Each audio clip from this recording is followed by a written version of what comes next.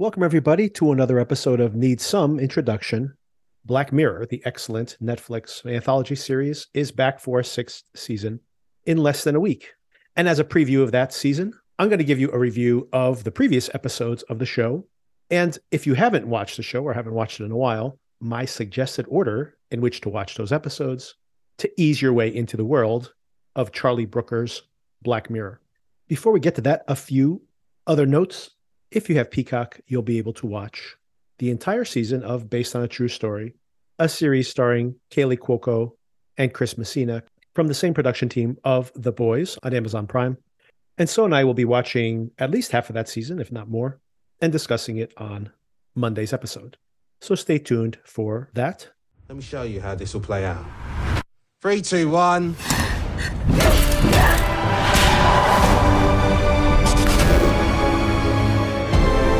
You know none of this is right.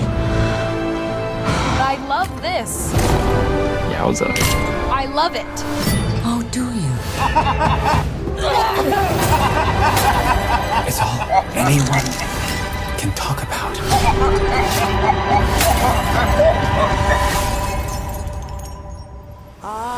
What the fuck is this? How the fuck is this?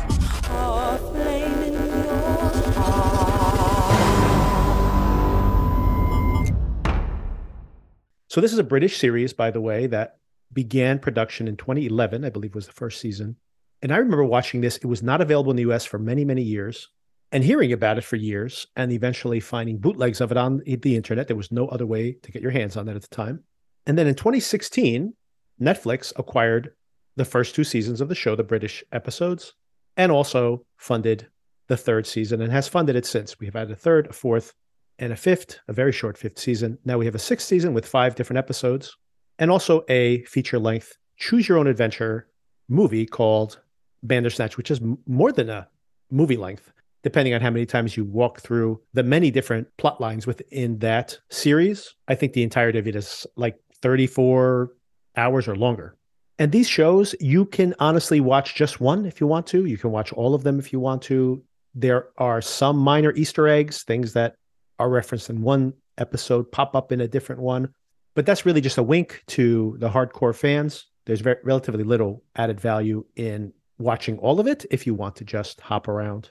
And there are episodes that are definitely better than others. Black Mirror was written by a comedian, primarily at the time, Charlie Brooker, who was very famous for doing these year-end recap episodes on the BBC, and started making this very dark and satiric, definitely, and a comedic sometimes, but sometimes so unbelievably bleak that even the jokes curdle.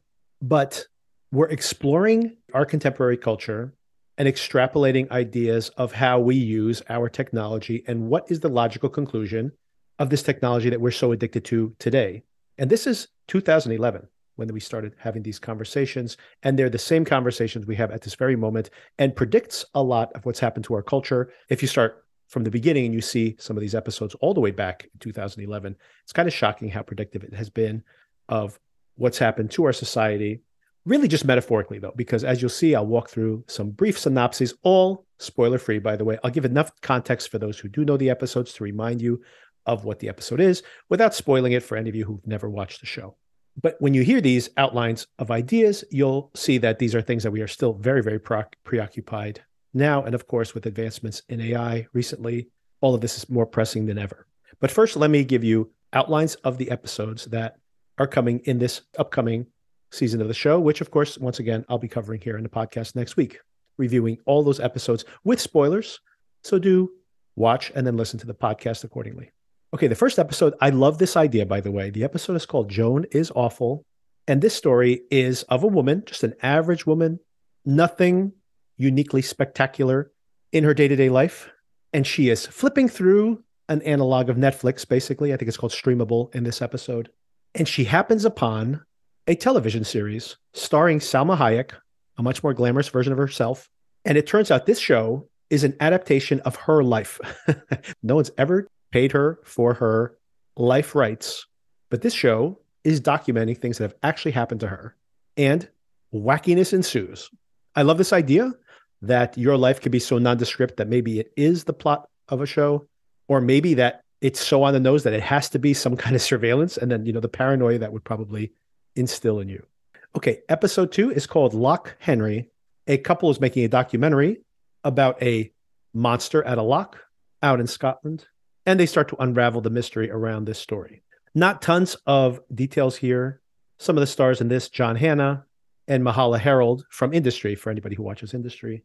Another show that, by the way, we will be covering this upcoming season of Industry here on the podcast. Episode 3 is called Beyond the Sea, and we have an alternate past, 1969. And all it says here is that these are the consequences of a disaster in 1969. And in the images around the show, we see the actors in spacesuits. So we assume this is maybe an alternate history where the moon mission failed. That's all speculation on my part. Cast members include Josh Hartnett, Kate Mara, Aaron Paul, and others. 4th episode is called Maisie Day. Once again, this one seems more and more vague. We have the always riveting Zazie Beetz starring with Danny Ramirez in an episode where all we know is that a troubled starlet is dogged by invasive paparazzi while dealing with the consequences of a hit and run incident. So can't really get a feel for what that one might be about. In episode number 5, another very intriguing premise. This episode is called Demon 79. And in it, we have an alternate 1979 where a meek woman is threatened by a demon and she must commit horrible acts to prevent terrible disasters from happening. So that all sounds very intriguing. To be totally blunt about this, it sounds like those first 2 episodes in the list of 5 seem to be the most interesting and maybe most well-developed. And as I break down some of these episodes of my preferences in the show previously, I think there definitely is this variability in quality in how sometimes it's just a good idea. Sometimes it's good execution with a bad idea at its core. And it really feels like maybe those first 2 episodes of this list are the most well fleshed out. But we'll know in just a week. Okay, if you're new to Black Mirror, I think this is the suggested way to watch the series to kind of ease your way in, especially if you are sci-fi skeptical. This is science fiction, but not hardcore science fiction. It's not about aliens and rocket ships. It's about speculating on our relationship with current technology and how we extrapolate that out 5-10 years, or how we read some of these things, more high concept sci-fi, as metaphors for things that are already happening in our current society, which, by the way, is the kind of science fiction that I gravitate to anyway. Okay, my suggested entry point to this series is season 3, episode 1. This is not my favorite episode of the show. I'll tell you which one that is. This is probably in my top 5. But I suggest it as your starting point because the earlier episodes of the show, the first 2 seasons, are British. They're made on a relatively small budget. Meanwhile, Nosedive is the first episode of the first season that was sponsored by Netflix. So you have the Netflix budget. You have stars in it. This episode, Nosedive, stars Bryce Dallas Howard, just to name one recognizable face, and is directed by Academy Award nominated director Joe Wright.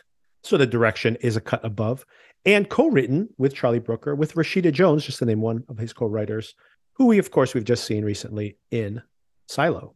So you have the bigger budget, you have stars, you have some humor here that humanizes some of the darkness, and you have this premise itself. Here we are 7 years past this episode premiering, and it's a society where everybody gets star ratings for all their interactions. So you have this Bryce Dallas Howard character, who is a really nice person, but really because she worries about her star ratings, like the way that you rate your Uber driver or your food delivery person.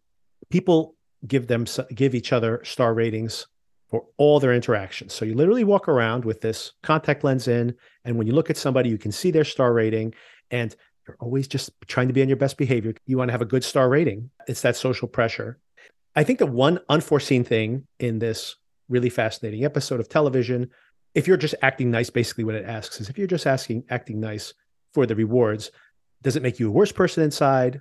And even if you are satisfied with this societal frame, it just means that all your interactions are artificial. The ironic part of this concept is, who could have foreseen 7 years later that considering all we really want is attention, and that's all that the internet actually incentivizes, that we now live in the world where you need to have a 5-star rating and police everything you say, or be the most absolutely horrible, toxic person in the world even if you don't believe the things you're saying, just because it gets you more attention. We live in an attention-based economy, which is a constraint in a completely different way. And that episode, once again, is called Nosedive. Okay, now that you have a feel for Black Mirror, there's usually a twist, a dark commentary on our current society. We're going to go back to the OG series for episode number 2, all the way back to the season finale, the third. There's only 3 episodes in the first season of the show, by the way. So very quick binge, by the way, if you wanted to watch all of it. We're jumping to the 3rd episode of season 1, an episode called The Entire History of You. Once again, this is not my favorite episode, but still very high up there in that top 5, I'd say. And in this episode, we live in a society where you have an implant behind your ear that records everything you see, your whole entire life. So you can go and relive at any time, any particular moment in your life. And you see the logical consequences of this. Obviously, what Brooker is expounding on, this is 2011. Once again, this is just the first year that Facebook becomes massive and global. It's the idea of what happens when all these pictures, your entire history is stuck on the internet at every time, and takes it one step further. What happens when you can actually go and relive those moments? And you can share them, by the way. You can actually plug into the television and project it onto the screen. And this leads to really terrifying consequences. Our protagonist, played by Toby Kebbell, and written, by the way, by Charlie Brooker with Jesse Armstrong, the showrunner of Succession. And for example, Toby Kebbell's character comes home and wants to see if he really screwed up his presentation at work. So he plays it again and again, and he fixates on it. Then he, for example, later on, suspects that his wife might be flirting with one of his friends. So he plays back that memory over and over again. And it gets even worse than that. When he and his wife have sex, this is one of the most shocking moments in the episode. When he and his wife have sex, they actually play back previous, more satisfying sexual encounters. So it becomes this hall of mirrors where nothing can actually be happening anymore, because all you're ever doing is living your current moment in the context of previous moments. And it becomes this suffocating trap. And I think there are many people who are trapped in that with social media, but here is a horrifying potential expansion of that. Once again, that's The Entire History of You, the 3rd episode of season 1. Okay, my number 3 episode for you to watch is perhaps my favorite episode of the show. It's the very next episode in sequence beyond The Entire History of You. It's called Be Right Back. And this episode stars Haley Atwell and Domhnall Gleeson. And this was from 2013 when the show came back for its 2nd season. And in this episode, Haley Atwell has suffered the loss of her boyfriend, played by Domhnall Gleeson, is pregnant at the time. So now she has a baby, and she is depressed and isolated. And there's a new technology that gets emailed to her. Someone sends her a link. And what they could basically do is look at all of a person's social media posts. So this is very relevant now. We're seeing this happening, the current AI technology. And what they can do is, based on all of their social media posts and audio that you may upload, photographs you may have, they create a virtual version of this person. And she has an app where she can suddenly start to speak with her deceased fiance. I believe they're not married in the episode yet. And this is heartbreaking and romantic and sad and tragic and disturbing by the end of it. Things escalate, as you could imagine. But for a long period of time, this is very soothing for her. And you can imagine how addictive this would be. And as I mentioned, we are on the cusp of this technology, or perhaps have already achieved it. This is a great episode of TV and more relevant now than ever. And it's called Be Right Back. It is very sad, I would say. You're going to have all the feels in this episode. And that's why, even though it's my favorite of the show, I kind of pushed it down a little bit. Okay, for episode 4, my 4th favorite, or my suggested 4th. It's not my 4th favorite, although it may actually be my 4th favorite as well. The 4th in the sequence, I would suggest, we're going back to that 1st season on Netflix, the 3rd season canonically, the 4th episode, and it's called San Junipero. And this is another romance, nowhere near as dark as the previous episode. Some people only know this episode. It won a bunch of Emmy Awards. It is one of the most popular episodes. You can absolutely watch it on its own. It's extra long, so you can basically just watch it as a film. So many people are familiar with this episode, and some people don't even know that this is part of the Black Mirror season, because I think Netflix, when they won all those awards, just started recommending it to people as like basically a movie. And it's called San Junipero. And the less you know about this, the better off you are, because the way it reveals itself, it becomes more and more tragic in many ways, and disturbing as well, But this is, in the end, really a very emotional and sweet romance between these two women who meet each other in this place. It's very hard to understand. Are we in some kind of video game world? Are they actually in limbo? There's something going on. It's taking place in the 80s. And that's all I'll say. Beyond that, I'll just let you know that there is a science fiction element to it, which doesn't reveal itself right away. And it has a really emotional punch. I mean, this is a really wonderful, beautiful episode. And both of the actresses give great performances here. The two leads, Gugu Mbatha-Raw, I'm probably pronouncing that incorrectly, and Mackenzie Davis, who's always great. They're both always great. Okay, I move all the way to episode number 5 to get to what I consider to be the absolute best episode of this show, an episode called White Christmas. Many of you may be aware of this. Obviously, if you're from the UK, there's a tradition where some of the most popular shows, for example, The Office, the original Office, would have Christmas specials. So they will have a 1 hour, sometimes a longer, sometimes just episode length, sometimes even longer Christmas specials that will air right around Christmas time, even oftentimes the day of Christmas. So of all strange Christmas traditions, they decided at the end of season 2 of Black Mirror to ironically or sincerely have a Christmas special, and it's called White Christmas. And perhaps this is the greatest achievement that the series has ever had. This is basically an omnibus, a anthology within an anthology, multiple stories told within this framework of Christmas stories, and many recognizable faces across these multiple episodes. Most recognizable of all, of course, is the framing device and more. He does appear multiple times within these sub-stories. John Hamm, this is back when he was still making Mad Men, and even before Netflix even acquired the series. Hamm has always picked some interesting projects to work on and really has not had the kind of traditional career he could have had as a leading man following Mad Men. And there's a whole digression on that, but I won't bore you with it right now.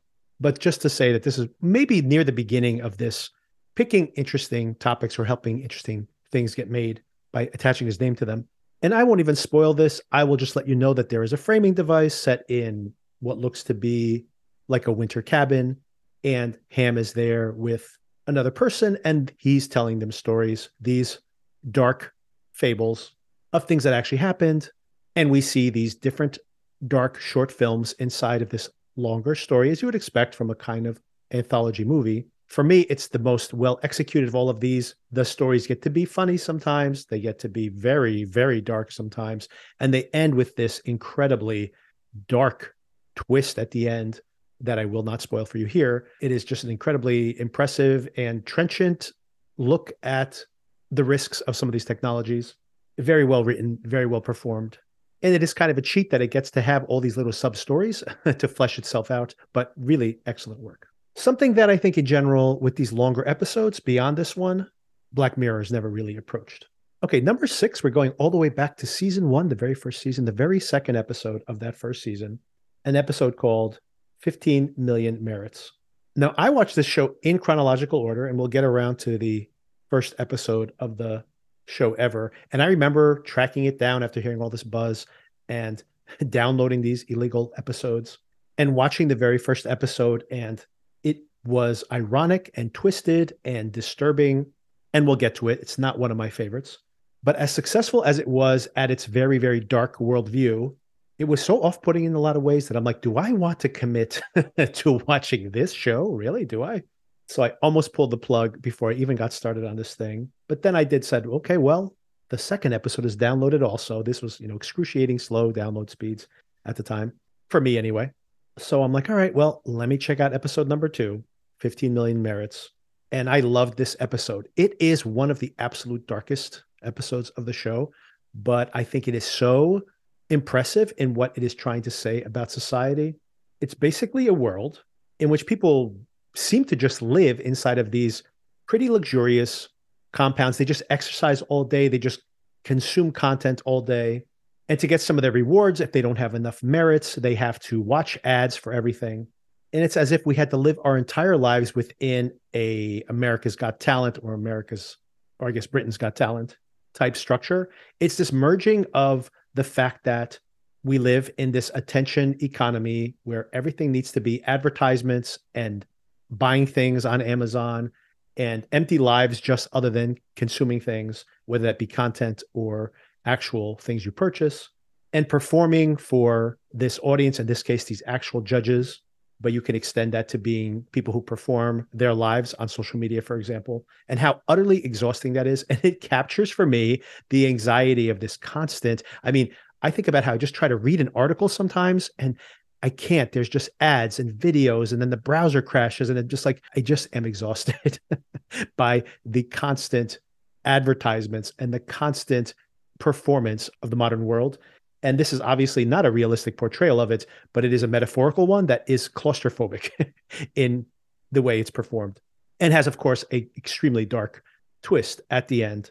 And our star here is Daniel Kaluuya. Years before, of course, he appeared in Jordan Peele's films and won an Academy Award, etc. So years before then, with his original British accent.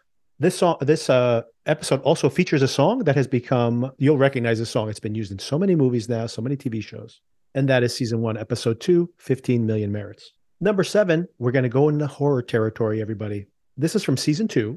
Once again, these are the pre-Netflix British episodes, which, by the way, just to be clear, these are available on Netflix also.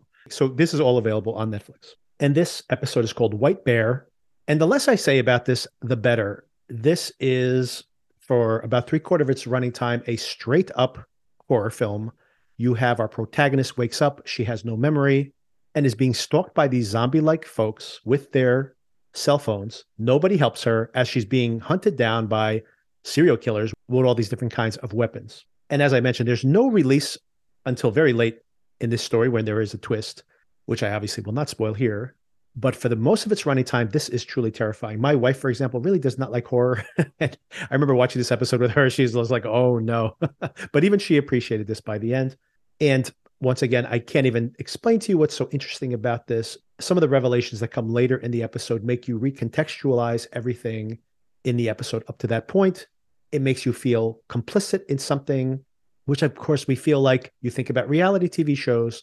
And I feel, how complicit are we in some of the horrible things that I think are perpetrated on these people in the course of these reality TV shows? And do stick around. I don't know if Netflix tries to cut off the credits, but do try to watch the credits through to the end, because some of the darkest subtext of this entire episode is in the credit sequence at the end. I don't remember if Netflix tries to do that whole thing where they jump out of the credits, which they always love to do, but do make sure you stick around for the credit sequence. And that episode, once again, is called White Bear, and it is the second episode of the second season. Number 8 for me is Hated in the Nation, which is from season 3, once again, the inaugural Netflix season of the show, the final episode. It's very long, movie length, and it definitely has its issues, but I really enjoyed this. I'm a fan of The X-Files. This very much feels like an episode of The X-Files, and in it, there is some kind of new technology, some kind of insect technology where they use robots to, for example, pollinate plants. And someone on the internet has hijacked these insects, and basically they set up a Twitter poll and they say, who's the most hated person in England right now? And they basically kill this person based on the social media votes. And you can imagine this metaphor is very trenchant now, where you think these ways that people get quote unquote canceled, and the limitations of that. People keep saying they're canceled and they keep yelling at me on the platform they supposedly were canceled on, telling me that they're canceled, even though they won't shut up somehow. So there's different forms of cancellation, although there definitely are cancellations, by the way. But here is a literal cancellation. And imagine the extent where people can just react to a headline.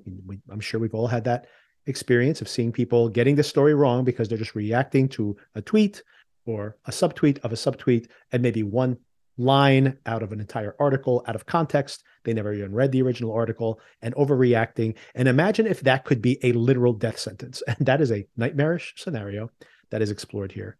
It's a little too long, and it has a almost like action adventure elements to it at different sequences in there, which I like because it really felt like an X-Files episode to me, right? Sometimes it has a little action in it, a little suspense, a little mystery. I enjoyed this a lot. And it's called Hated in the Nation. And it's the 6th episode, the final episode of the 3rd season of the show. Okay, whereas the 3rd season of the show, the first one on Netflix, with those big Netflix budgets, I've called out most of those episodes already. You'll notice I have not yet at all mentioned the fourth season, because this one was very, very uneven. There were some really solid episodes here. None of them, though, are near the top of the list. And there's a lot of clunkers here. But for me, my favorite is an episode, another bit of a romantic one, called Hang the DJ. The twist in this one, which I will not reveal, once again, I will not reveal these twists, is more relevant now than ever before. And I can't tell you why. Maybe I'll have a conversation in a couple of weeks where I spoil some of these episodes and bring a guest on to discuss them. But in this episode, we have a romantic pairing. These characters live in a resort of some kind and are paired off into romantic couples. And the app tells them exactly who they're going to date. And the day it says, well, your time is up, you need to move on to your next partner. You have no choice in the matter. You can blindly look at how long the amount of time that relationship is left. So, for example, if you're stuck in a really tedious relationship, you can always know when that expiration date is. However, if you do look at the expiration date, you could potentially change the expiration date. And we primarily follow one couple, Georgina Campbell and Joe Cole, although they pair up multiple times throughout the course of the episode. But mostly it's them exploring this strange dating ritual that they are stuck in. And this one has a very clever twist, as I mentioned, that is more relevant today than ever before. But also for anybody who's been stuck on the dating apps and feels like this is what your life is like, then I think you'll appreciate this one for sure. And honestly, this is near the middle of the pack as far as quality for the season. But for this season, for this fourth season, it's probably the best they do. And it's a pretty solid episode, I have to say. Definitely fun. Okay, for number 10, we're going back to that third season of the series, an episode called Playtest, directed by former podcaster Dan Trachtenberg and starring Wyatt Russell. Wyatt Russell plays a gamer who signs up to play a new revolutionary video game that basically plugs into your brain, and he starts to lose what is real and what is not real. This episode gets dinged only because it has a completely unnecessary twist at the end, an additional twist, which cheapens everything that came before. But when he's inside the game, he basically plays this horror game inside this haunted mansion, and it's truly scary. This game is truly scary, but he can pause it at any time because he knows that he's inside of a game. So there's some fun to being able to pause at any time, but then he still is in this completely realistic virtual world. So the horror is there, the comedy is there. This is a lot of fun, except for just this need sometimes, and here's where the criticism is going to start of this show, the need to put an extra button on the episode. It really didn't need it, and it hurts the episode to some extent. But overall, well made, and I know a lot of people like this episode a lot. Okay, here's another episode that people really like a lot that I have significant problems with, but still definitely worthwhile. It's the very first episode of the fourth season of Black Mirror. It's an episode called USS Callister, and this episode stars an excellent Jesse Plemons. It's basically a Star Trek parody or pastiche. He is a video game designer, lives inside of this simulated video game, very Star Trek influenced, and basically has created virtual versions of his coworkers to inhabit this video game with him. And we see him outside of the video game. We see him inside the video game. There's a lot of fun to be had here. Here's where I nitpick. I know some people love this episode, by the way, and I can understand if you kind of check your brain at the door, and I don't mean that disparagingly, that you can just kind of indulge in it and have a blast with it. And the special effects are great. And the Star Trek parody is so much fun, all of that. Here's my nitpick brain, though, and I won't spoil it here as usual, but the way this technology would work doesn't make any sense at all. And I'm going to have this complaint a lot in these later episodes. It just all falls apart as soon as you think, but wait a second, how, what?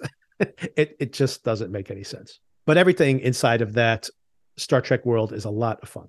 Oh, I'd like to shout out Billy Magnuson again. So funny whenever he's anything. If you've ever seen Game Night, great in Game Night. So much fun here again. Okay, that's 11 of them. Back in season 3, here's another episode that many people like. The third episode of season 3. The premise of the episode is that a boy, we see him early in the episode, is pleasuring himself in front of his TV. We don't actually see this, but it's implied. And then someone has captured this video and is basically tormenting him by making him do more and more antisocial things to keep this video from getting leaked. We've definitely seen very sad stories of teenagers being bullied online with sexual content that they might have shared intentionally or accidentally. And this, for most of its running time, is a really tense, really nightmarish and believable scenario. And for all those reasons, I think a lot of people do like this episode. For me, the ending is so, again, it's just such a hat on a hat. It's like we get it, and then it has to add another twist. And basically, the episode, to a large extent, loses a lot of it, what worked for it in those last few moments. And it feels like it's just so bleak for the sake of just having a bleak ending. So a point to make here is that most of these are written with by Charlie Brooker by himself. Sometimes he does bring in writing partners, like as we mentioned, Jesse Armstrong for that one episode. I think it works better when he has a writing partner, although some of these very best episodes I've mentioned before were written by him alone.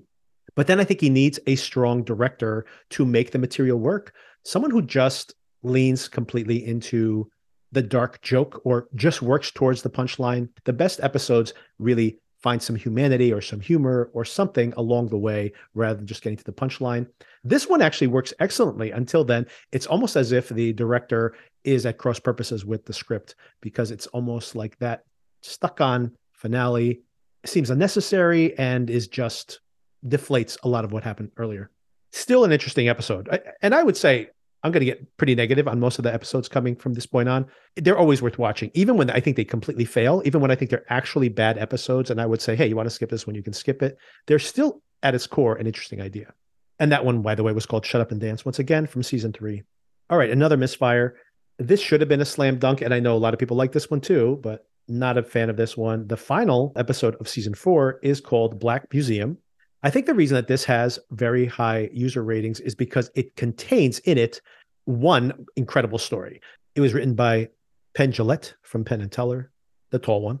And it's about somebody who gets addicted to pain and can experience pain by wearing this device. It's supposed to actually be an empathy device, but it gets addicted to the pain. This is really twisted and really well executed, but pretty grotesque as well in the context of this episode, but very clever, actually. The rest of the stories in this Black Museum, once again, just to get into the premise of it, someone shows up at this museum in the middle of the desert. This is maybe the first time, I believe the first time in the series itself, that we imply that this is all happening within a shared universe, that these stories are all happening in one shared universe. This museum curator walks around explaining the stories behind some of these devices. Some of them, they're like these little winks to things we've seen in previous seasons. And some of them are introduced here. The pain addiction, or the pain addict, as it's called, the segment, is the highlight. But in general, I feel like the episode just goes on too long. Most of the segments don't work for me. And the ending is kind of obvious, even though it's supposed to be a twist, but it's like the most obvious twist you could possibly imagine. I won't spoil it. Again, your mileage may vary beyond mine because I found it a little boring and too long, but it does have highlights. So that's Black Museum. And like I mentioned, this is actually one of the highest rated episodes. So you may very much enjoy just the fact that it's an omnibus and you get all these different stories within a story, very similar to that White Christmas episode I mentioned before. You may appreciate it in the same way. Okay, it's all downhill from here. My 14th episode is the very first episode, if you watch it in sequence. It's called The National Anthem. It has a very intriguing premise. A princess in the UK, very popular on social media, is kidnapped and is going to be executed unless the prime minister does a humiliating sex act on camera. And at first, everyone thinks it's a joke. It's just a troll. But as the clock keeps ticking down, it seems more and more likely that's going to happen. I think that this episode is actually a really strong episode on paper. In execution, it just doesn't quite work. It feels long, even though it's really not that long. It has a very satisfying resolution. There are definitely big pluses on it. For some reason, it just doesn't work for me, but you may appreciate this. And by the way, this is such a dark episode that, like I mentioned, since it was the very first one, maybe that's my bias towards it still to this day, was that I saw it first and I'm like, really? This is what everybody's talking about? And just the grimness of it, the darkness of the content caught me off guard. Although I'm sure there's been much darker episodes of Black Mirror since then, for sure. And that's called The National Anthem. And it's the very, very first episode of the whole series.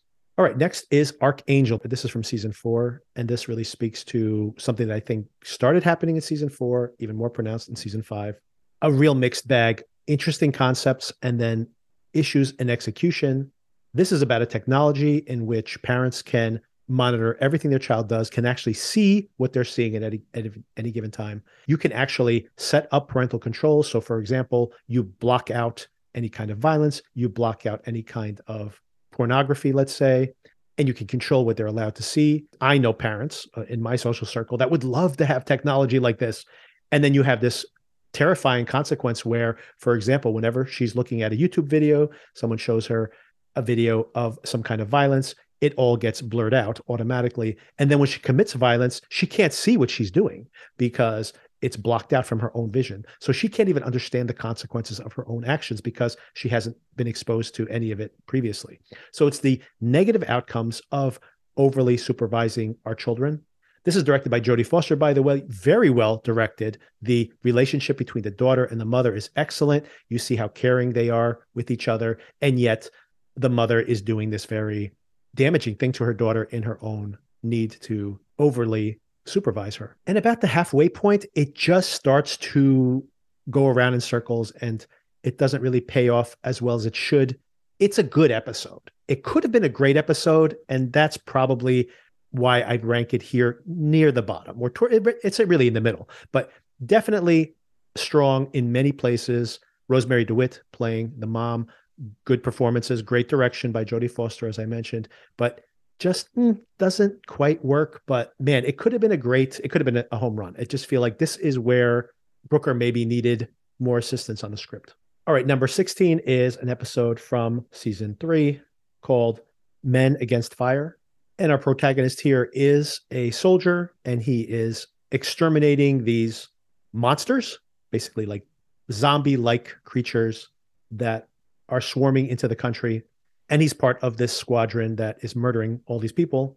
And of course, there's a big twist here, which I won't give away. There's a lot of good action here. Sarah Snook from Succession, by the way, is in this episode. This is a very well-made episode. The action's very good. The twist you see coming a mile away, and there is a bit of a poignant final moment, a button on the episode. So this is still a good episode, a little obvious in its execution, but still on the good list. They could have done more with this concept. Okay, we're starting to slide into bad territory here. A lot of this is going to be from season 4 and 5. Okay, with season 4, as I mentioned, you start off with USS Callister, that Star Trek parody. A lot of fun, but a little lazy on the scripting. There's a giant plot holes here. The concept falls apart for me. Arkangel, on paper, sounds great. It's too long, doesn't do enough with its premise, ends up a little flat. And then we have Crocodile.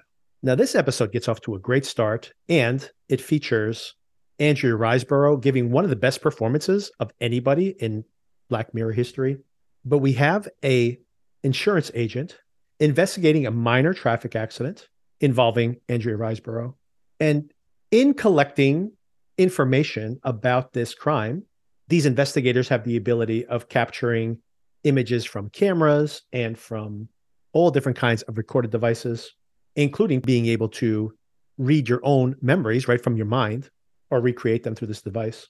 This minor crime starts to reveal a dark secret in Andrea Riseborough's past that we saw earlier in the episode. And this unraveling just keeps compounding and compounding.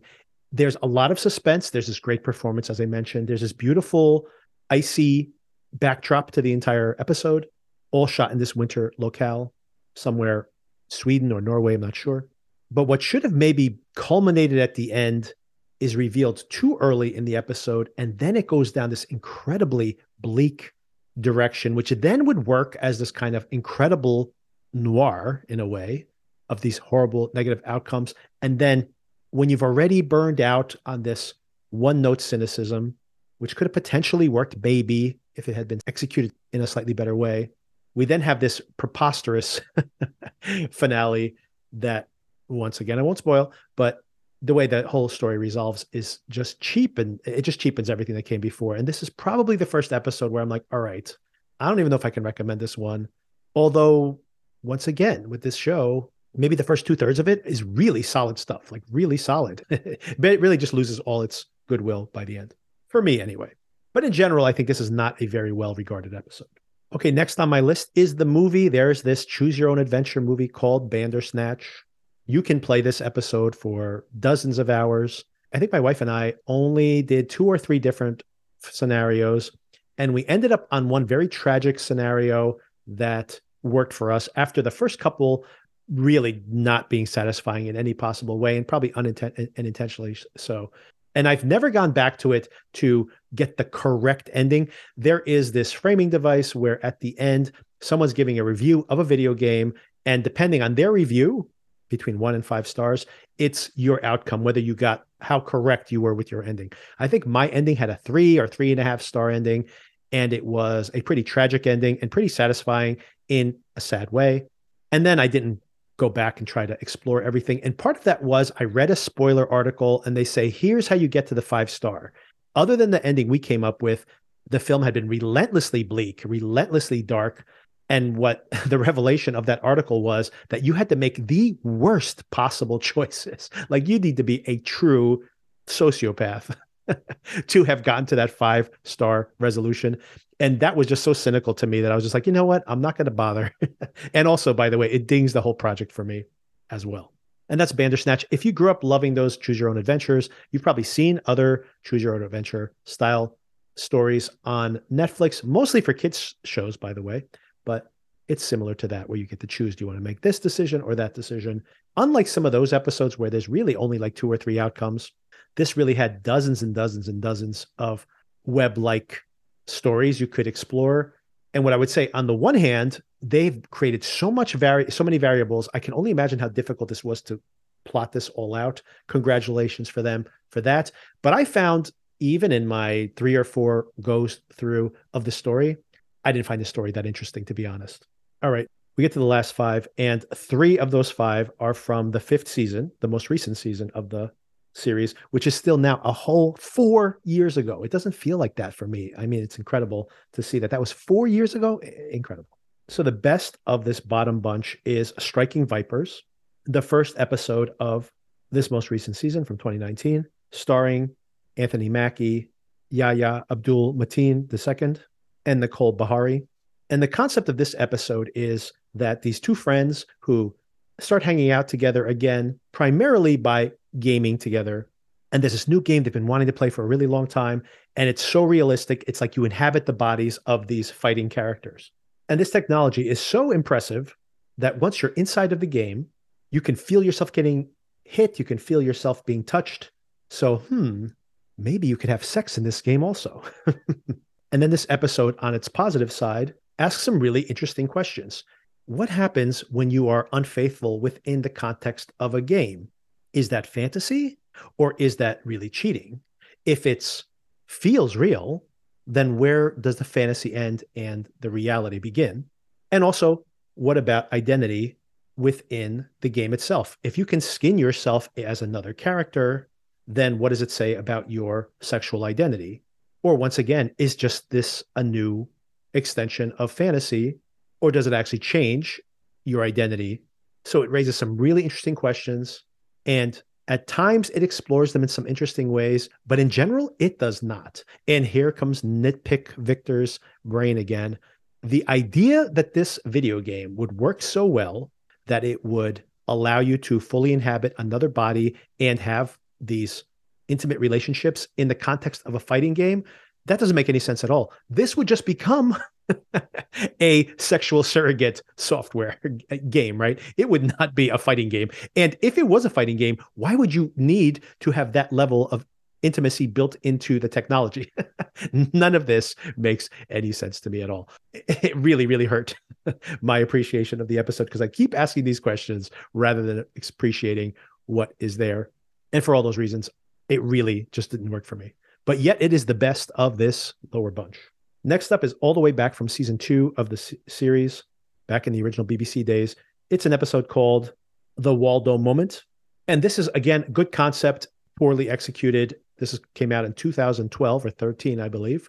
And it's about somebody who performs as an animated character. So they basically puppet an animated character, a pretty low-key comedian who's relatively shy in person, and then has this Cartman-like character where he just insults everybody, children, everybody, you name it. And then as a gag, asks to be included in a political debate as a stunt. Everybody writes him in, so he's allowed to participate. And he actually becomes the leader in this electoral race, and then he climbs the ranks as a politician. Conceptually, this is all very interesting. They do very, very little with it. And that's why I think most people think this is, to most people, this is the lowest ranked. I think on IMDb, this is the lowest ranked of all the episodes. And understandably, but even there, even here, as bad as this episode is, and you could absolutely skip it, it still has a very interesting premise. And as I mentioned, to some extent, social media has made this a reality in our world. Number 21 on this list of 23, Smithereens, once again from this most recent season of the show. Another stinker here. We have an Uber driver who kidnaps somebody in his car, trying to get to the attention of a social media CEO, played by Topher Grace. Andrew Scott, by the way, playing the driver.